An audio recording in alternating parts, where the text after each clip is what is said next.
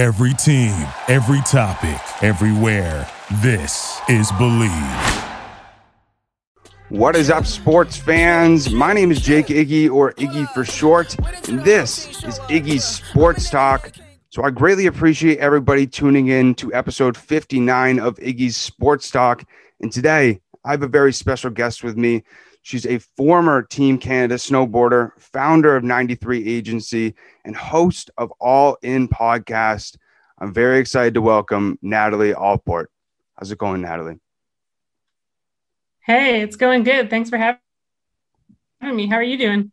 I'm doing great. So we talked a little bit before the podcast, sort of obviously the weird transition to normalcy. You know, right now you're in Canada, I'm in the US. There's kind of a weird transition from, pandemic period to going into normalcy. And it's very weird, seeing people not with masks, very weird, the whole transition of how quickly it's gone. But with looking back at 2020 as such like a weird year, a lot of people, it helped a lot of people learn more about themselves, but as well, it also hurt a lot of people. A lot of people got laid off and were put into troubling times as well. But just looking back at your experiences throughout 2020, what do you think is like the best moment of 2020 that you can really look back on and say that was amazing? Yeah. Oh, there's so many moments. Like, I'm grateful for the adversity that happened because, like you said, I think it pushed a lot of people towards personal and self-growth. Mm-hmm. Definitely did that for me. It also opened up a whole new world of opportunities that I was lucky to just, when the pandemic happened, I was like, how can I adapt both in my business, in my life? I was going through shoulder rehab for CrossFit. So I had no competitions, and obviously no one else had competitions. So I was like, you know what, I'm going to just focus more on just putting my story out there and sharing more, especially online. I love creating content, doing stuff like that. So one big thing that happened was TikTok was big for me. Just trying to share positive messages on there and share my life lessons that I've learned over sport and encourage the next generation, and then just also have some fun. And so that really kind of started taking off. So that was a really cool opportunity for me to connect with more people. And then all of a sudden I started getting requests for speaking events and different things and doing podcasts like these, which has been really fun and great. So I think over this past year, I think I've actually kind of broken out of my shell and connected with more people than I did before, when we were actually able to connect with people in real life. So I'm really excited for 2021, 2022, when hopefully I can meet all these people in real life now that things are starting to open up. Yeah, that must have been really nice, especially with this whole way of technology communication. I mean, you see a lot of people obviously mainly using text and FaceTime, but you didn't really see strangers just go on Zoom calls usually. This is a really cool way for me to be able to connect with different people from around the world, being able to utilize Zoom to be able to hear people's different experiences and learn from their experiences as well. But especially with starting off on TikTok and being able to, show more of your personality. Was it tough really thinking in the back of your mind, sort of having that anxiety voice in the back of your mind of what will people think of these videos? How will people perceive these videos? Am I actually helping people? And how as well did those positive comments help influence you to continue doing those things? Yeah. I mean, there's always that thought when you put more of yourself out there, you're going to have those negative thoughts. You're going to have that fear, right? Because I think it's a natural, just in our human psychology, to have this fear of rejection or this fear of did we just waste our time creating all these things and no one's going to watch, or we're just going to get these hate comments. So we definitely we're social beings. And so we want social acceptance. And so that can drive us, but that can also obviously hurt us. So for me, I think it was kind of cool to be in this place where when I talk about mental health and different things on my platform, I'm at this place where I've kind of healed through it. So if people want to, put negativity towards it or whatever, I'm not so triggered where I'm going to jump back and comment something angry back. I'm just you know what? I know that, everyone's going through different things, especially in this past year. It's been tough times. That's manifesting in them coming onto here and purposely leaving negative comments on things that are supposed to be positive. So that's their issue and not mine. So it's been also a way of honing that mindset, because I've never kind of gotten, things with millions of views where all of a sudden you're waking up to like 4,000 comments, and nothing has really in when it comes to my video content taken off at that high level. So it was like a life lesson for me of like, okay, how do I step back and like, separate myself from both the positive and the negative comments? Because I get amazing messages that impact me every day from young athletes, young people who somehow my content has reached them. I had someone the other day who I know who actually it was like a coach of this other athlete, and that athlete sent the coach one of my videos, not knowing that like I actually know that coach. So that was like really cool to see how everything connects. So those like definitely keep me going and are really cool. But I try to not also like rely on those positive comments. I just try to create from a place of like, this is me. I enjoy the process of creating. I enjoy, the things that I'm doing in the videos. I'm going to put this out there. It's going to do well. It's going to not do well. It's going to get positive things, it's going to get negative things, whatever that is. I know it came, from a place of, just being in the right place. I know, the meaning behind it, and then just let it go out in the world, because not everyone's going to have the same view of it. But so far, I mean, there's been some negative stuff, because I think a lot of female athletes get negative comments in general. So that's the only times that I ever post something that's not super positive, is I do try to advocate for women's sports and the female athlete. And that's the times where sometimes I cause a stir and it gets some of those negative reactions. And that I've had to learn to deal with for sure. But everything else, I'm like, okay, this is coming from a really good place. So if someone sees it in a different light, let me just try to understand it, but also understand that's just their perception. Right. I love what you said right there, kind of like, especially connecting it with women's sports as well, because that's something, as I've gotten more into the social media realm of like sports reporting, and even just like talking more about just in-depth sports. You even see with women reporters, and even somebody like Rachel Luba, who's the women agent for the MLB, you just see these comments on social media, and it's quite honestly disgusting to me. And it's interesting when I bring it up to my friends, or we just talk about it in regular conversation. Most people don't usually see those types of things unless you're a woman and you're getting them towards you. And, not a lot of people fully realize the crap that women get, especially in sports. And I actually saw one of your reels, and I thought it was really inspirational as well, just talking about how sports really just influences, people, but mostly women, and gives them confidence and helps them have determination, passion, physical health, mental health as well. I think that's something that is huge and needs to be brought up way more, because it's amazing as well to see, a lot more equality within sports. But I think that the biggest thing is the respect. There's not the same respect whatsoever, in my opinion, but it's getting there, and I think so. Yeah, that conversation of respect is an important one too, because it's like there's this connotation for some reason. Like I get this comment sometimes where it's like male athletes work harder, and I'm like, how is that the case? And how can anyone like go and look at someone else and say they're not working as hard as this person? Like you can't judge that. Effort is so individual, right? Like only the person doing it can assess that. If I'm even competing beside somebody and we're like racing on the assault bike, say in a CrossFit workout, like how do you know just because they're beating me that they're actually trying harder? Like you don't know that unless you're like taking my blood lactate, you're measuring like my brain scan, like you're doing all these different things.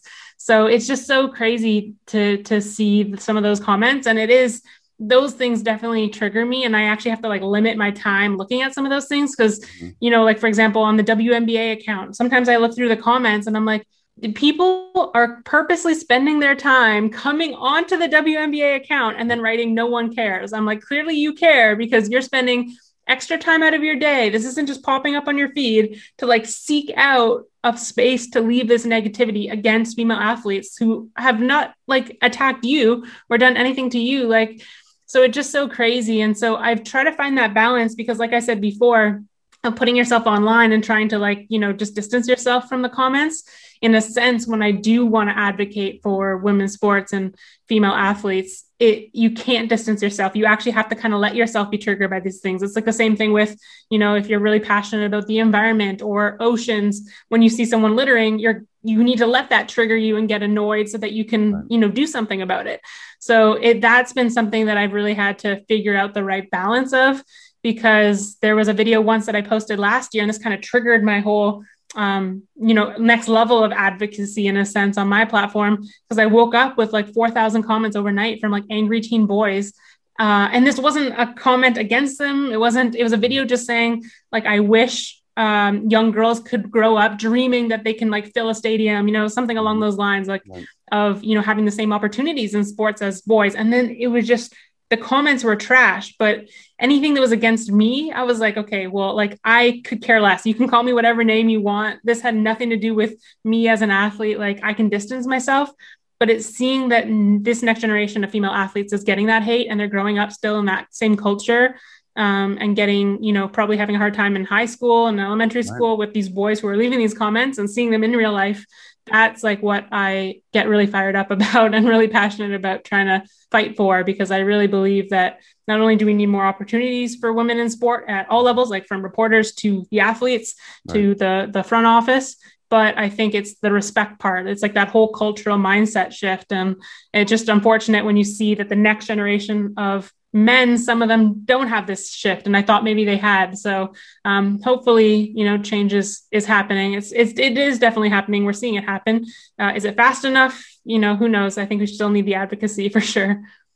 Yeah, 100%. And it's something where as well, I feel like people really forget that we're all red inside. We're all human beings. It doesn't matter if we're male or female. It doesn't matter the ethnicity. It doesn't really matter. We're all literally trying to figure out what the heck this is. What's our purpose? What are we going to fill this life with? And the unfortunate thing is I feel like social media has become such a negative part of making people really compare themselves to other people as well. I noticed it a lot in high school with, unfortunately, women. It happens with both sexes, but, with like models and like that sort of stuff on Instagram, them comparing themselves to them, likes as well. You brought this up in your TEDx speech about how, looking at you have in your mind this expectation and you more connect it to the results and the external rewards than how much effort you put in the actual process. And there's times even with myself where, I would go into the gym, work my butt off. I was always told that I was scrawny or small, like in sports. And, I would go and work out and then look at myself compared to other people, like even friends, and be like, why is it not going fast enough? Why am I not there yet? Why am I not up to that standard? But you bring this up in some of your videos, about how, we all have different bodies, and there's times where you really shouldn't be comparing yourselves to other people, because those people as well are looking at themselves and probably thinking very similar things. And so like, how through your platform do you try and help people have that mindset of understanding that you're not similar to everybody else and you just need to focus on being the best that you can every single day? Yeah, that's a big one. Like I try to make sure I'm really cognizant of what people might be thinking from a mental health standpoint or comparison standpoint when I post things. So like, for example, sometimes like I'll post something. I think I posted something on my TikTok once, and it was like a joke video about, getting your mom to take a picture versus your dad. And so my dad took this horrible picture of me and I was like in a bathing suit with my wakeboard. And then my mom took this photo and it was like really good. And everyone started commenting on my abs in the picture. And so then I like purposely made a video where like it was green screen. So that was the background, that picture, and then me talking. And I was like trying to explain like the concept of like abs don't equal performance and blah, blah, blah, because people were like, oh, this is going to be my background on my phone, or this is like the body I want. And I'm like, I don't want to like encourage that thought. Like instead of people having backgrounds of their phones as this dream body, what if it's like a quote of something you want to live by, or, like this goal that you want in your life, or this goal for happiness? Like, why do we have this attachment to looking a certain way when we're always going to compare ourselves? There's been a study where, for example, if you live in a certain neighborhood, you're going to compare yourself to like, is the neighbor making more? Does he have a nicer car? And then say you make the most in your neighborhood, you move to this other neighborhood, you're going to look at the same things. And social media obviously has exacerbated that. And so I try to be really cognizant of that in my platform, where I am still trying to build my brand and still trying to, put out my messages as an athlete, but also being aware of like, as much as I post something like that's motivational, what's like the flip side of that people could take it in like the opposite way where it's just going to like make them feel bad about themselves. I want to make sure people aren't feeling that, which sometimes can make it hard because then I'm overthinking my content half the time because I'm like, let me put out this motivational message. Maybe it's like too harsh. Let me like figure out the flip side. But I think hopefully it comes across in the right ways. And again, like I said, I can only control how I put things out there and like how that I know where it came from. But I'm trying to, use social media in a more positive way and kind of break that part down of things so that people aren't necessarily comparing and saying, oh, I want this body or doing this. Like something I try to do actually is people would ask me on my TikTok, like, oh my God, I want that body like next year. Like, what did you do? And so I'll be real with them. I'm like, one, like I've trained for sports my entire life. Like as a kid, I was literally training and then I went into snowboarding and was training at the national team level. Then I transitioned into CrossFit and trained that. So I'm like, I'm not doubting that you can't get this strong or do this in 1 year or whatever, like go for it. But I'm just giving you a full background because I don't want to like you to have this unrealistic expectation. And in 1 year, you're going to be like so pissed off and be like, well, how come I didn't do that first try? Or how come I didn't get this like this? And so as much as I try to, post things that are just like my journey in sport or my progress or whatever, or like say I got something first try, maybe I'll post that or like a big PR or whatever it is, but I'll also try to mix in, the content that is the positive message that shows kind of the flip side of that. And is just making sure that it's like more real and people don't start, falling into the same traps that I did as a younger athlete. Yeah, I completely agree. And the thing is that's unfortunate about when people have those specific goals and when they have these aspirations in their mind, they put like a timestamp on it. Kind of like you mentioned, I want this body in a year instead of just, I've seen this in your content a lot, sort of not focusing so much on those motivational videos or those motivational speeches that say, if you don't get to this specific goal in this specific time, that you failed. But it's all about the process, and it's really all about trusting that process and knowing that you're going to get better every single day. And that's something that I've really tried to learn a lot more over this last year or so. Like I told you before the podcast, I just graduated college, and that's something where I had in my mind at the end of May, I needed to have it all figured out, or just there's this perception in society that like, when people ask you, oh, what job did you get after you graduate? Well, I don't know. You have this anxiety in your mind that, oh shoot, like I'm not where other people are, or I'm a failure. And that's sort of the thing that our mind is so goes right to is the fear of failure. And it's interesting really trying to go towards those goals in more of an open-minded way. I've gotten really into manifesting over the last few months and just believing and saying, I will, I see myself, I am, and not really putting a timestamp on it. And the thing that I put at the end of my paper is it's already happened. Time just hasn't caught up yet. And so I'm curious how you've been able to keep that same mindset throughout your life and be able to have that motivation and not really, have a timestamp on those specific goals. Yeah, that's probably been the biggest learning of my past year, actually, is that even still, I was like, I feel antsy, especially as a female athlete, where I'm like, okay, I spent 2 years out with a shoulder injury. It was feeling 100% last week. And then I actually like just literally was hanging from the pull-up bar and like felt something pull. So just before this, I was actually on the call with my doctor because I was getting an ultrasound appointment just to like, accept the fact that maybe this has been something going for a long time. I worked super hard on rehabbing it, but I need to like actually get it checked out, because if I do need surgery, and that's what's going to help me later in life be able to keep throwing the ball for my dog even, without pain, then let me just deal with that. But that causes a lot of anxiety in my head because I look at my life and I think, okay, I'm 27. When like my sport career, how long can it go for? How long do I have this like window, especially if in the future I'm going to probably maybe want kids? And like that could shift things and I'll move into this next phase of my life. And then, when I'm like 50, 60, I could be an athlete in different things, but maybe not the same things as now. And so that used to cause me a ton of anxiety. And to be completely transparent, it still does for sure. Like even last night, I was like almost in tears because I was like, can I spend a whole other year again rehabbing if I do need surgery, or if I do need something? But then at the same time, I look at my dog and I'm like, I want to be able to throw the ball for her. Or later in life, if I have kids, I want to be able to like, throw a football or like play with them and whatever it is. just have fun and not have like that pain in my shoulder. But at the same time, I still have that drive to like maximize on these years that I have in my 20s and 30s. But what I really realized is this last year, I've got a taste of doing tons of different things, whether it's doing a TED Talk or doing different speeches, creating different content, training like an athlete, doing these day of training video series, getting asked about like, do I want to make a book or different things? I'm like, I'm someone who's so multi-passionate. I want to do all these things. And so that always caused me so much anxiety throughout my teens, throughout my early 20s, even now of like, okay, I want to do all these things. I have to pick one. But now I've realized, wait a second, life is long. Of course, something can happen. So I'm going to live every day to my fullest and be like, what do I want to do today? But if if my life ends tomorrow, something happens and I didn't write a book, I'm not going to be upset about it. But like writing a book is something I would love to do in the future, but I don't have to do it now. Right now is like the time that I'm still can be in peak athletic times. So I'd rather like maximize on that.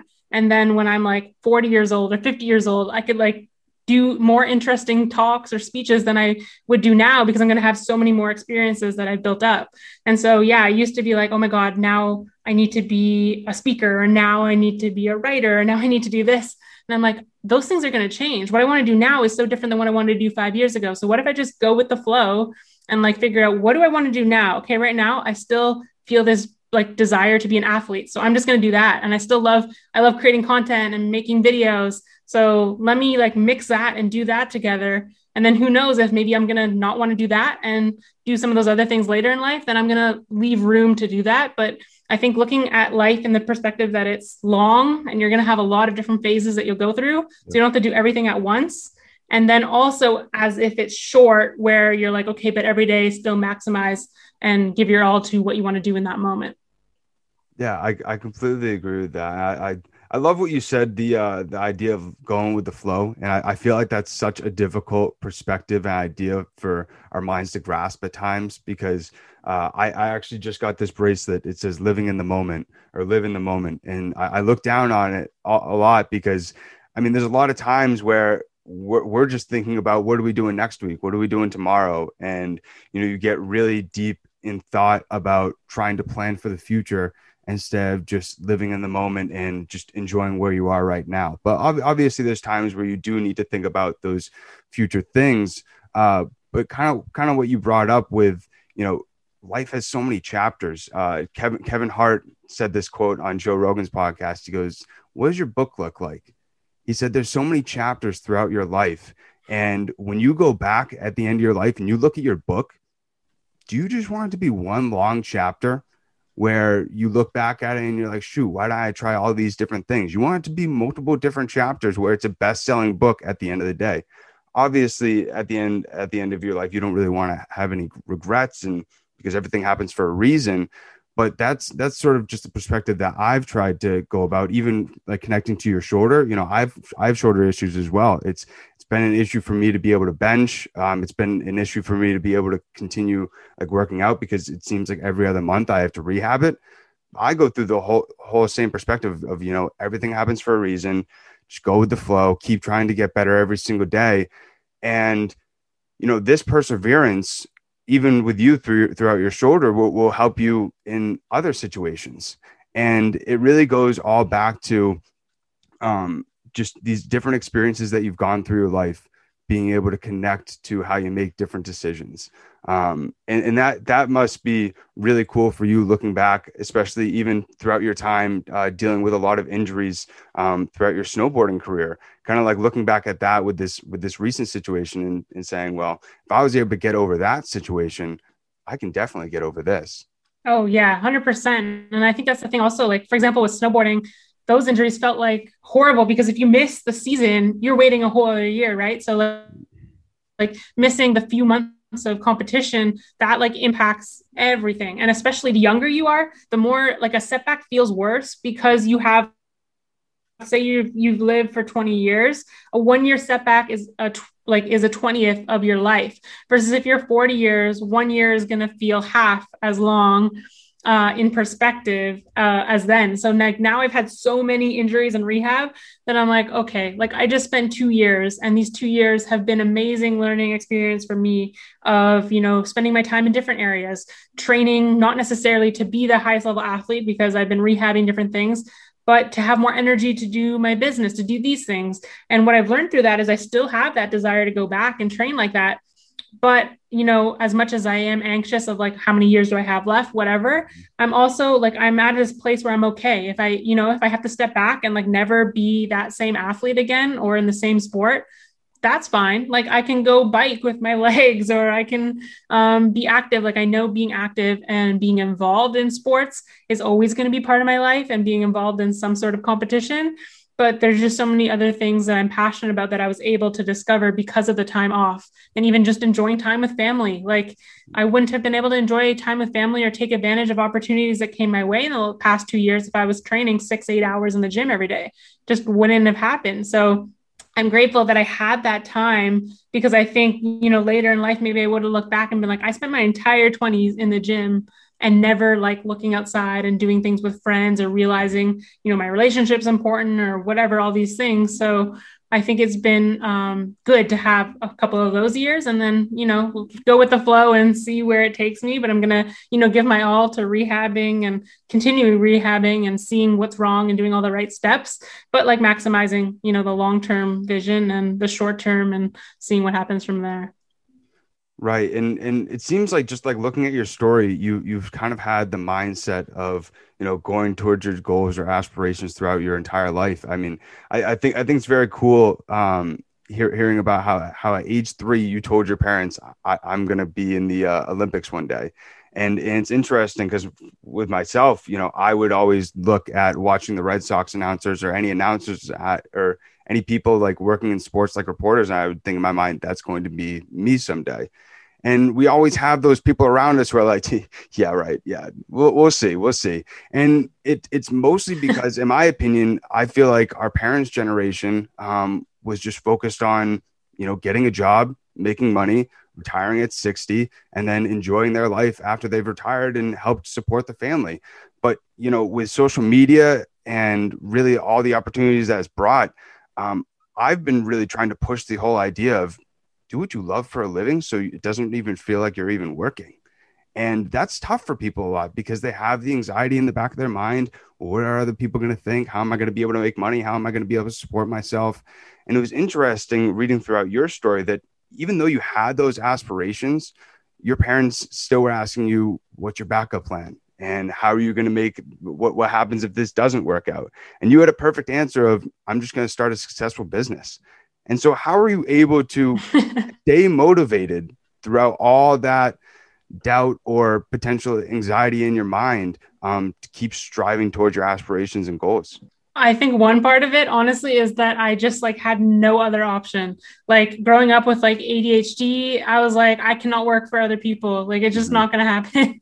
I was like, I got to do my own thing. And like, I knew from an early age that like my talent lied in sport. And that's where like I viewed the world. That's how I like saw everything. That's what I enjoyed doing. I was very, very competitive from an early age. And so that's the outlet that I saw. But then my dad was an entrepreneur, and I saw him and how he was able to spend time with family and kind of like create his own career and all these things and kind of try to fix the problems that he sees in the world. And I was like, yeah, I want to do that too. So I was very lucky though that, as much as they questioned, like, are you sure? Like, what about this and this? They're also like extremely supportive. But sometimes they don't understand everything. Like they don't understand everything when it comes to like the social media world. When I had started my marketing agency, they're like, really? Like people like are going to pay you for helping them with social media? They're like, I don't understand. And now obviously that's like one of the most important things in marketing and in the world that people need. And then similarly, like with growing my platform and like creating TikToks and videos, they're like, that's amazing. Like you have 1 million views on this, but like, what does that do? And I'm like, you don't understand, like having that leverage actually now is worth more than like a Harvard degree, Right. because you've built this audience and now it's valuable to a lot of different people. But I said, also, I said, like, think about how passionate I am about women's sports. When I make a video and it could all of a sudden it goes out to 500,000 people, where would I have ever gotten the opportunity to spread a positive message about women's sports to 500,000 people? Right. Like, unless I'm being broadcast on national television, like that just wasn't possible. So I think there's, if you go in with the right purpose behind what you do and you're passionate about it, you can make it happen. And just understanding that, like, we've built a society around society always takes time to catch up, right? So it's like this belief system. And so our parents will have certain belief systems that they've been instilled.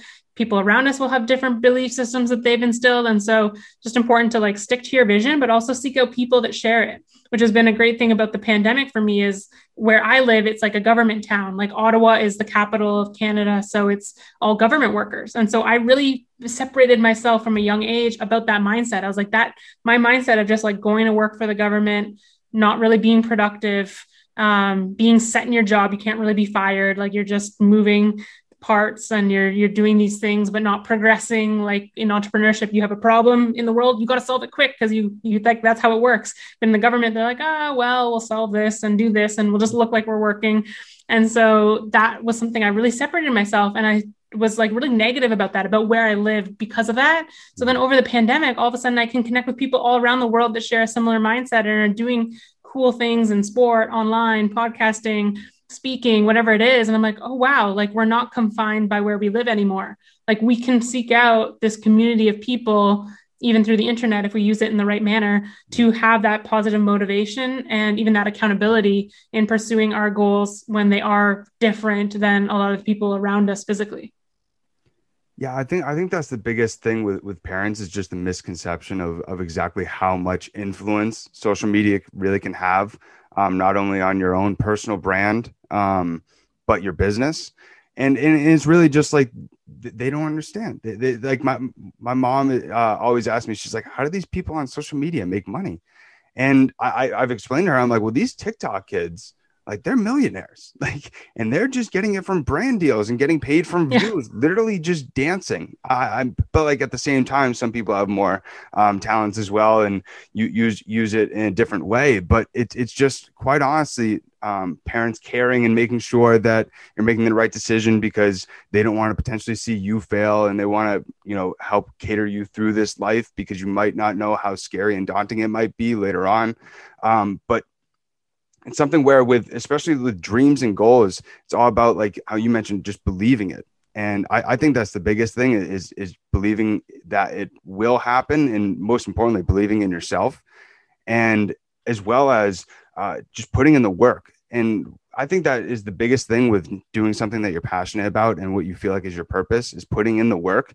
And you're somebody that at 13 years old, you entered your first snowboard competition, then won it. And then you worked full time over that summer while doing online classes so you could graduate high school early to be able to go to a snowboarding camp. And I looked at that and thought in my mind, like, I used to work at Dunkin' Donuts like 40 hours a week. And I was like, holy crap, this is a lot of work. But like juggling online classes and work at the same time, I mean, it really just shows like the determination that you had to be able to get to that certain goal. And it's tough sometimes for people to get that motivated. But like, how was that experience going through all that? And did you sometimes have times during that time where you were like, maybe this wasn't the right decision? And how were you really able to help motivate yourself?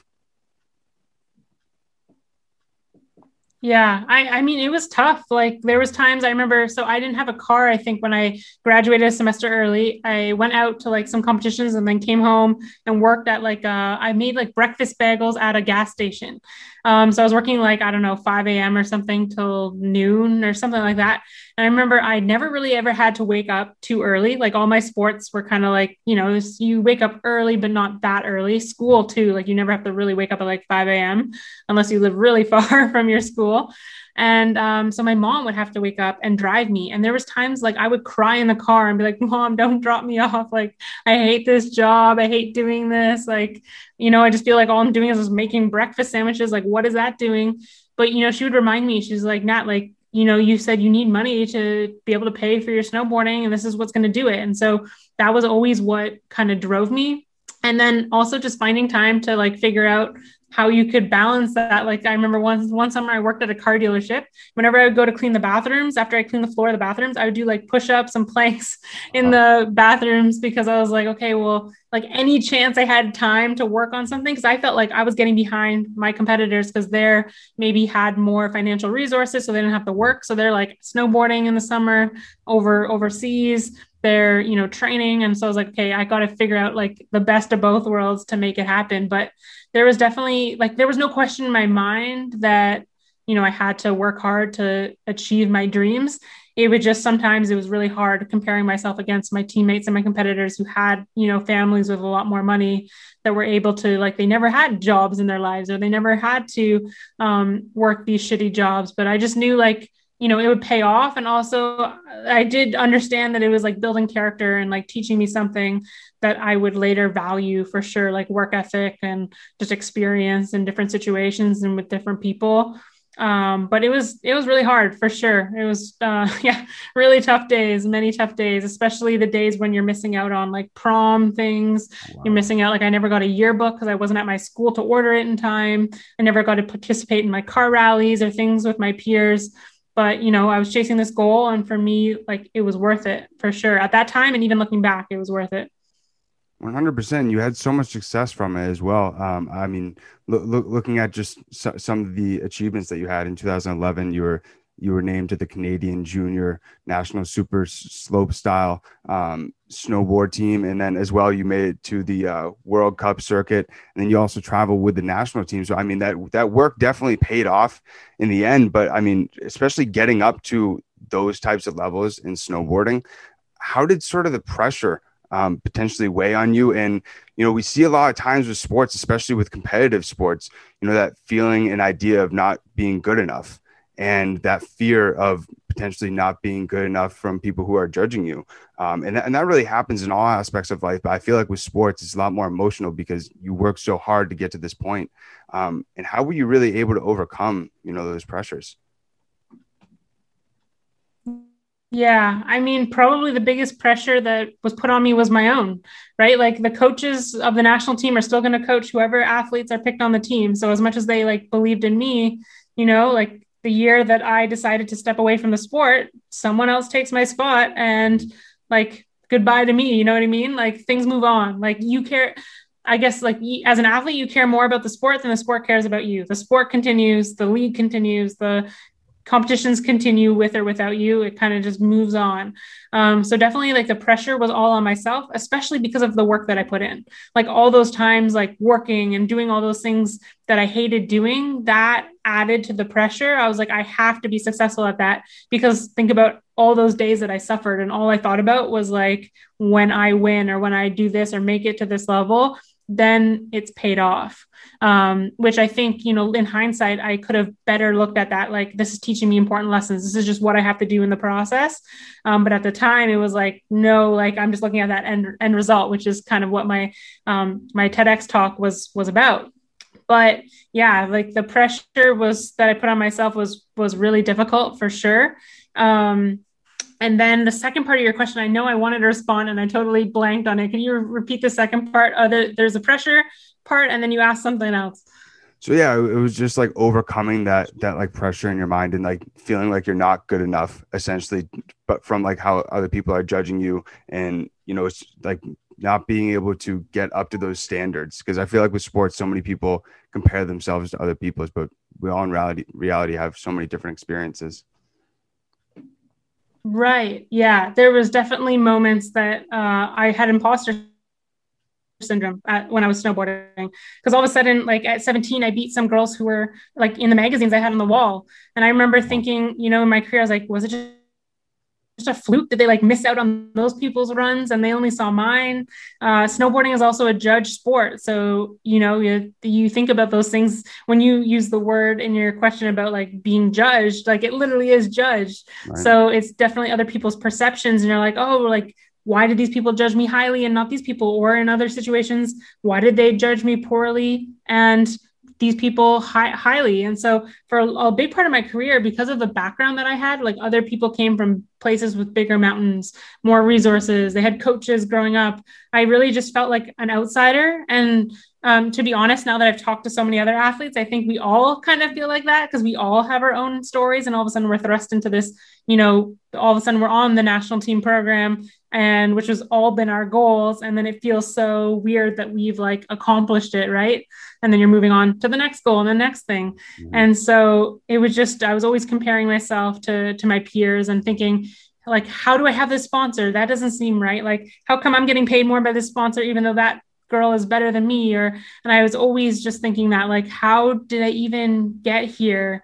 And that's a really tough one to deal with as an athlete, because especially when you start getting to like the World Cup circuit, when you're competing against people you have posters of in your room, you can't think like, why am I here? You got to think of them as, your peers and your equals, instead of as like, this person that you've had on your wall. I can only imagine the same thing happens in people's first seasons in the NBA or the MLB or whatever it is, when all of a sudden they make it there and they're competing with these athletes that they've looked up to all their lives, especially when you have that veteran athlete who's like 40 years old and you're like 20 years old. I see that happen. You see the media stories about those kind of cool stories, but that's really difficult to get over and accept. So I think it takes time. It also takes like the practice. So like the more I'm surrounded by those people, the more I've seen them at multiple competitions, the more I've like trained with them and been like, okay, like I'm kind of hanging out, like I'm doing some of the similar tricks where, I've had success where, like I actually like beat them at this competition or whatever it is.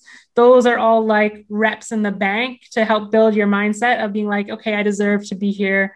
Like I am enough. I didn't just like a fluke, like no one just picked me up from the sky and said, we're going to throw her into slopestyle snowboarding, the national team World Cups, just to like make fun of her and laugh because she's not good enough. Like that doesn't happen. No one just gets put into the MLB as like a wild card for fun, for a joke. Right. But like a lot of us feel that way in our mental side and in our heads. So it just takes work to like build the reps and the experience to get over it.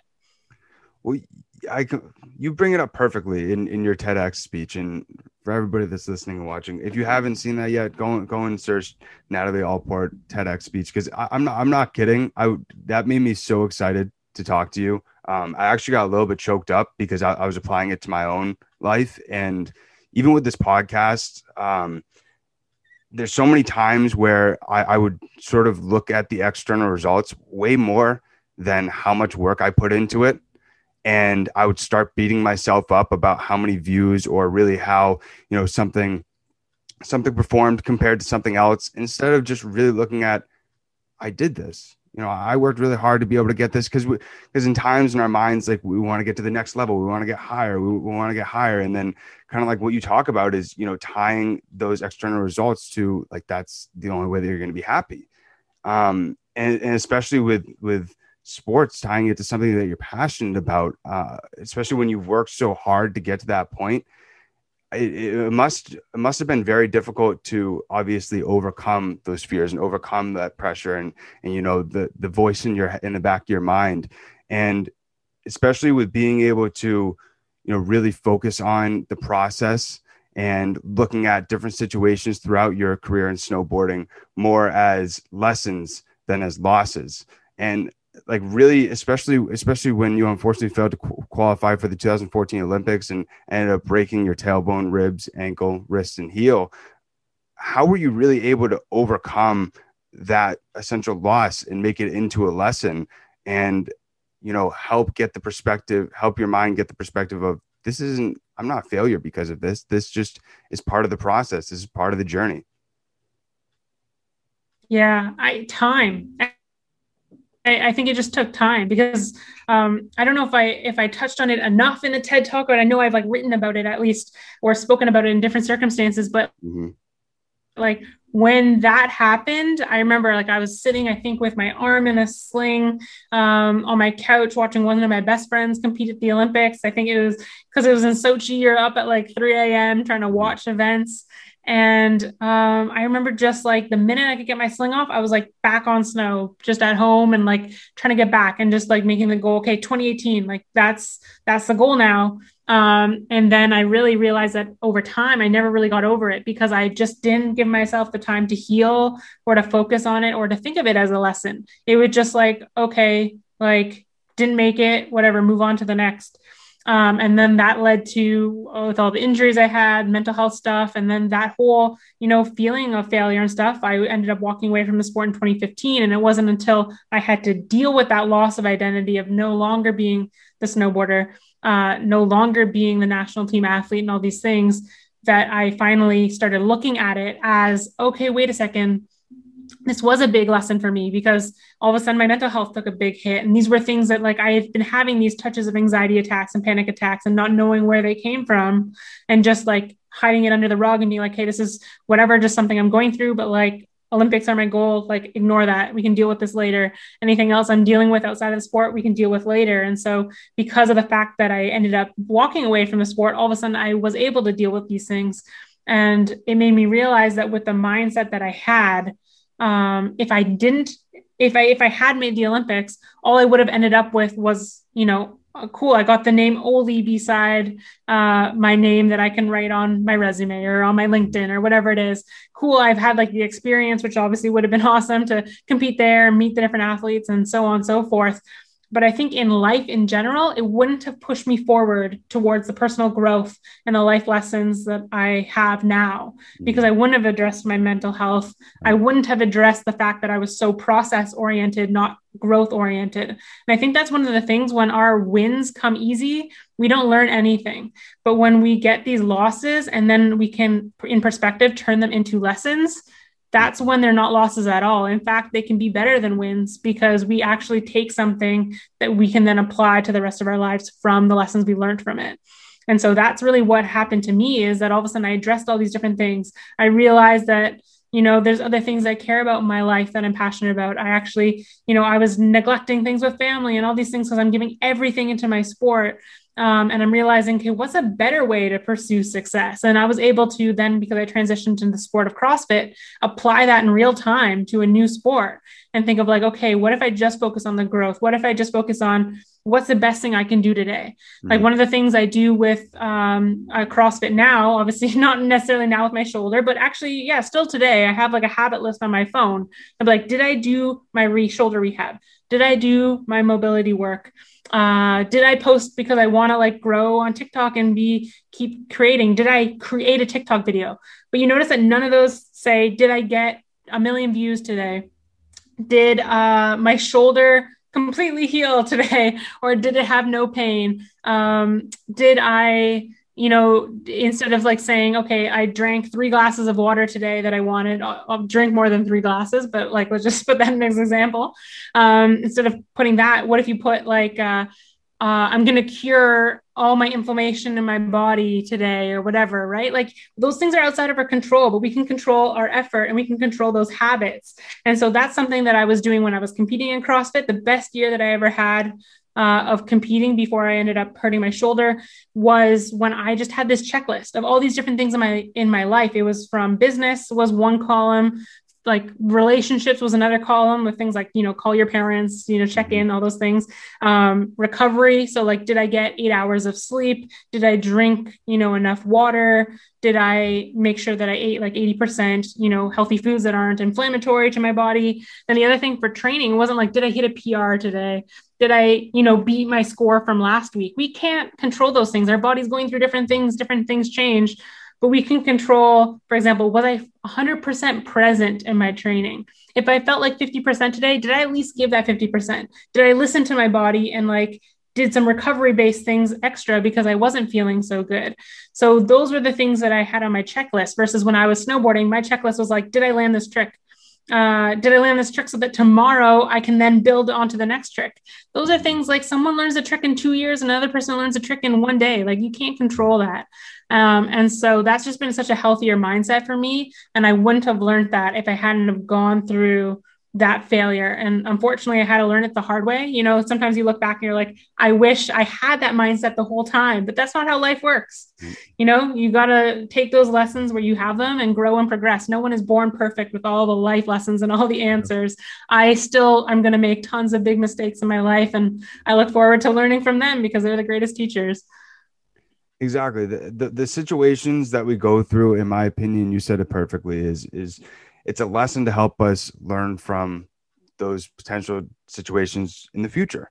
And I feel like there's so many times where our mind comes up with these unrealistic expectations, kind of like you brought up, I need to make this trick today, or what will happen. And because like, if you don't make that trick today, you're going to be beating yourself up the entire rest of the day. And like you said, like so many people, it doesn't matter what you're doing. Some people have a longer process than others. And there's times where we're not realistic with ourselves about what can actually be achieved in a certain amount of time. And, you know, even putting a certain amount of time on different things isn't great as well, because you don't want to make yourself like have to rush to anything or anything like that. And I feel like that goes very well with, you know, just finding out like who you are and what your purpose is and how are you trying to go towards this life, because I think it connects perfectly with the agency that you started, 93 Agency, with just trying to help people grow their brands that is authentic to them. And that's something that I really tried to learn throughout this process of me graduating college and trying to find a full-time job is really, who am I trying to represent and who do I want to be? And it's interesting because over these last few months, I've thought about really in-depthly different situations in my life and how that could potentially connect to what I'm trying to do today. And I was wondering, just from sort of your experiences, you know, a lot of people have a hard time being able to understand who they are, and because there's so many times where there's this whole stigma of you got to be normal, but really what is normal? And it's tough for people to really fully not compare themselves to other people and try to be like the other people that are around them and actually just be themselves. And so sort of how have you been able to find that? And what advice would you have for other people who are struggling being able to find just that inner understanding of who they are? Yeah. I mean, first and foremost, normal is overrated. And like you said, what even is normal, right? Like even money is like it's a construct. Like we believe we put this power into a piece of paper. And so we've all collectively decided that means something. So I think when we think normal, like that will look different to everybody. And it'll be something that like everyone has this belief system about, which is ever changing. And so I think when it comes to like self-awareness, I mean, there's no easy answer. It's not like, oh, here is how you become self-aware. It's just a constant process, but there are some like hacks, I would say, which is like ask yourself a lot of questions and always give time for reflection. Mm-hmm. So whether that's like journaling or just literally spending some time in your day thinking, I know like Warren Buffett and Charlie Munger, when you compare them to other business people are go, go, go, go, go. They spend most of their day reading, sitting, and thinking. So then they can make better decisions. They understand the world better. They understand themselves better. They understand how they make decisions and if it's emotionally driven or logical.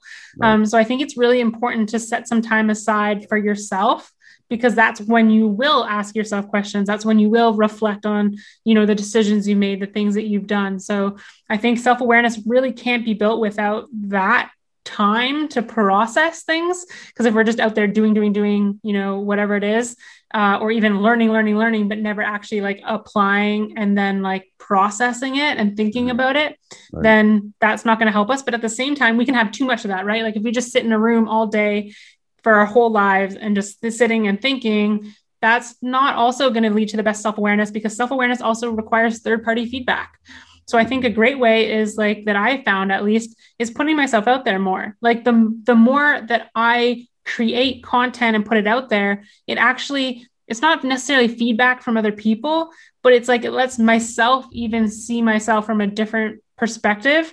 And through that process of putting myself out there, overcoming my fears, getting feedback, whatever it is, I learn a lot about myself in that process. So I think part of it is like spend time actually putting yourself out there, getting feedback, and even asking other people for feedback around you too, that you feel safe, not people on the internet, but like people around you that know you, and then also spending the time, reflecting, asking yourself questions and processing things. Well, that's one of the biggest things I was going to say with the third party opinion is being able to have the open-mindedness to be welcome to that other person's opinion, as well as because there's a lot of times where when we're passionate about something or we have this idea in our mind and somebody might try and give us their opinion and try and go at it in a helping way. There's times where we get very deflective and we're like, no, that doesn't make any sense. No, that doesn't go with anything that I'm trying to do. And then afterwards you reflect on, you're like, wait, that actually like is really helpful. Like that made me think about it in a different light. But like you said, don't do it from the people on the internet unless you're very close with that person. Like I always ask, for other people's opinions of people that are close to me and that obviously know who I am, know what I'm trying to represent. And that's always the best feedback as well.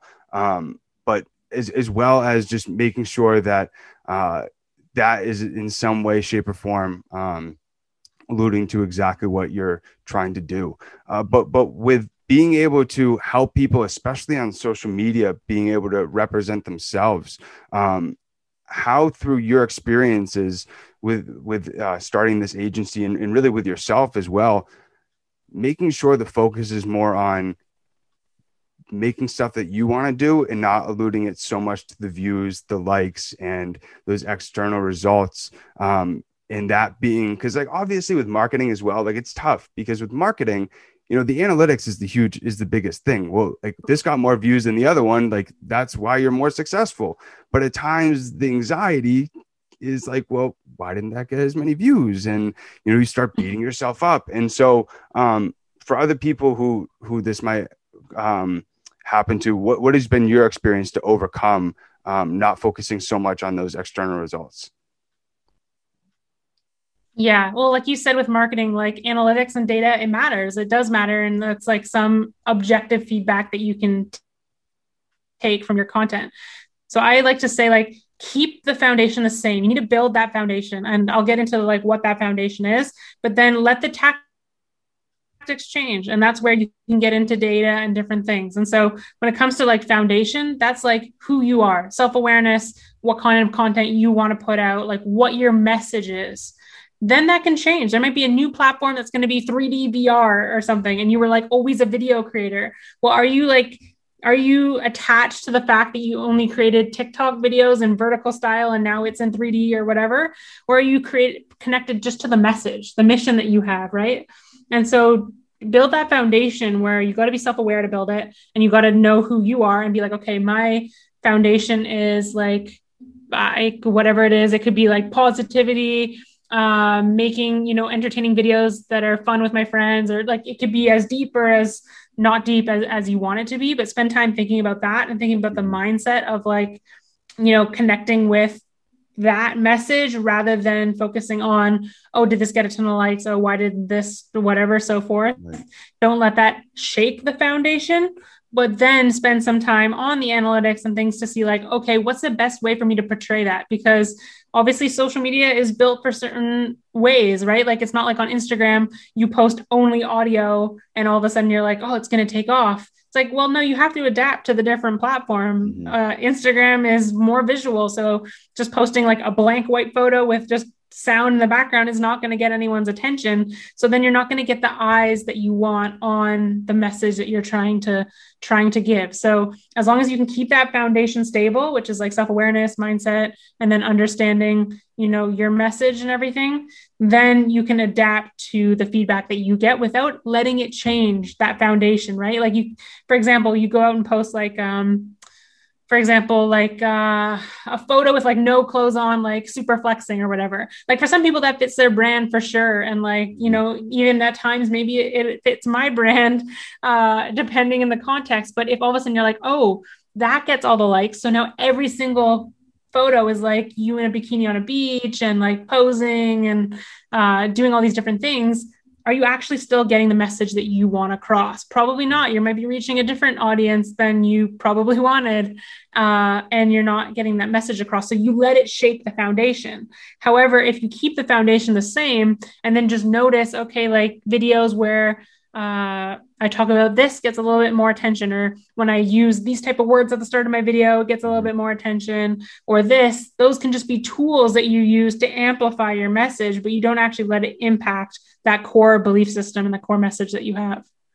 Yeah, I couldn't agree more. It's all about like the values that you have set up for yourself and that connect with the foundation, especially because I think a lot of people have a hard time not looking at the likes and the views as valuing themselves. I feel like that's a big struggle for a lot of people in social media is, how many likes or views is the value that I'm going to give to that person. That's like the social value that you have. But in all reality, like we've talked about throughout this whole conversation, we're all humans, we're all people, we're all red inside. We're all trying to figure out exactly the best way to live this life to the fullest. And lastly, one of the things I wanted to ask you as well is, so what have been some of your best relief methods that you found overcoming mental health and anxiety? Because at least for me, it's been meditation, writing down my goals and manifesting as well. But one of the big things, I don't know if you've ever heard of this app. It's called Breathwork. And it's something that has quite honestly changed how I go through different situations. I even took the app out before this interview, did a minute breath work just so I would be able to be in a good mind state and be focused and not really worry about any anxiousness that could come in. But I'm curious, what methods have really helped you? Yeah. Is that Breathwork app? Is it the one, like, I think I've seen videos of it, like advertised, and it kind of like moves and it has visuals attached to show you like kind of when to breathe in and out and kind of stuff like that. Yeah. It's really cool. Okay. Super cool. Yeah. Breathwork is big. Breathwork has been a big thing that I do. I did like Wim Hof breathing this morning. But often I do, like after training, I've been trying to do like 10 minutes of like, I would call it a mix between like meditation and breath work. So I just do like deep nasal breathing. And basically that whole goal is training as a stressor. So one, it helps my recovery because I'm able to go from like that sympathetic nervous system state of training into, okay, rest and relax, especially when I have 2 sessions in a day. So like yesterday I did like some strength work outside, and then I had like a break in the afternoon where I did a lot of work on my laptop. And then I had like a kind of like a conditioning session where I like hit the bike in the afternoon. And so I want to recover in that period. I don't want to be still in that stress state all day, especially where I know work can get me into that stress state. And that's what I got to do in between training.